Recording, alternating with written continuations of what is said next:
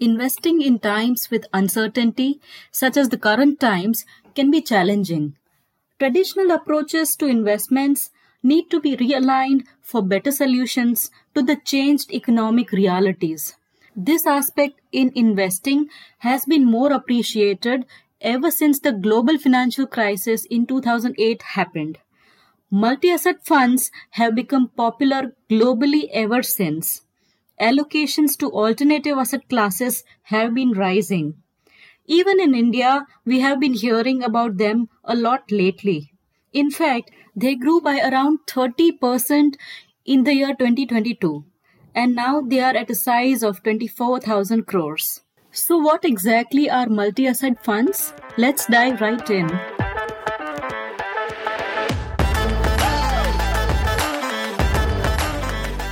Hello and welcome everyone. My name is Jolly and this is Investing and Purpose. This show is an open ended exploration on the dynamics of investing in Asia with a focus on India. The podcast is for information purposes only.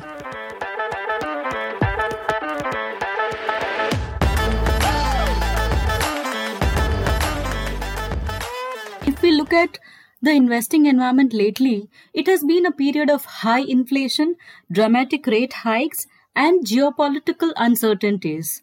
This has resulted in both equities and prices of bonds to drop sharply. It is rare for both stocks and bonds to go down together, and in the US it hasn't been as bad since 1872. It wasn't as bad in India, but portfolios with traditional asset diversification were bleeding. While this year looks comparatively better, uncertainties still remain. For instance, we are almost at the end of rate hiking cycle, but a clear end is not in sight. A lot also depends on what happens in the US economy and the Federal Reserve. The Russia-Ukraine war is far from concluded. There are predictions of an El Nino condition in India this year, and if it turns true, it can lower agricultural output and raise inflation. Thus, a higher volatility in the markets, be it equities, rates, or commodities, cannot be ruled out. Difficult economic environments remind us that it is important to protect the downside in our portfolios as well. One of the ways of doing it is through multi-asset funds. Multi-asset funds, as the name suggests, invest in multiple asset classes. In India, they are also known as multi-asset allocation funds.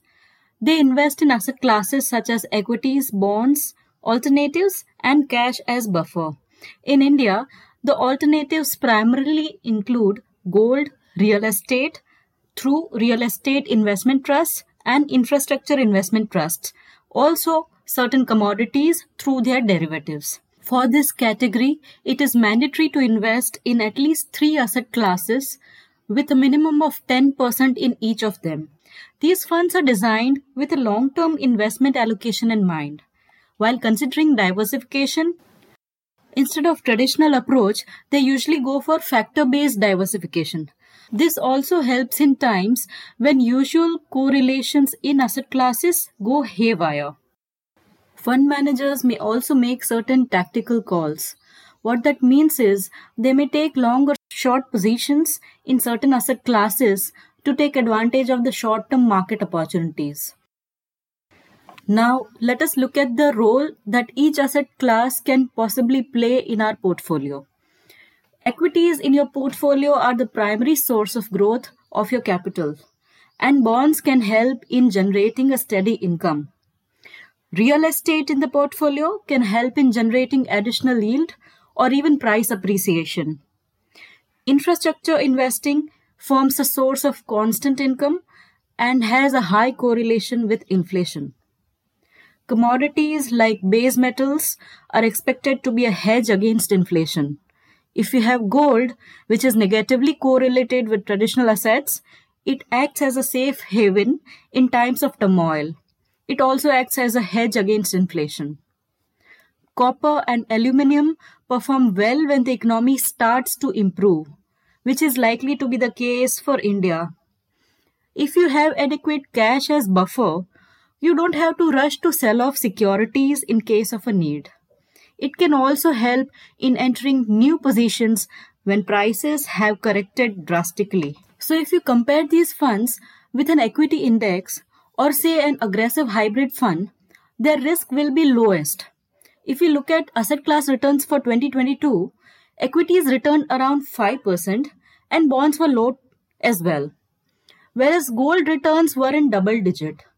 Total returns from some REITs have been in the range of 12 to 20%. Some multi asset schemes have seen better returns in the last 1 year in the range of 9 to 12%. Thus, it is easy to see that multi asset funds are better placed in an uncertain environment. They protect your downside better as compared to traditional diversification, which is only between equities and bonds.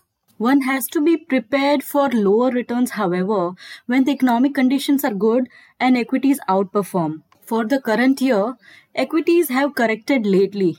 Opportunities like these are great to enter in stocks from a long term perspective, regardless of how they fare in the short term. Base metals are likely to do well going forward. This is due to global supply deficits and a consolidating dollar.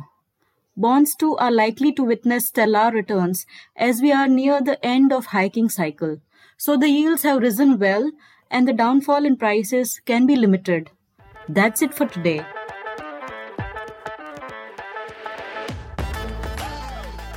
Thank you for listening.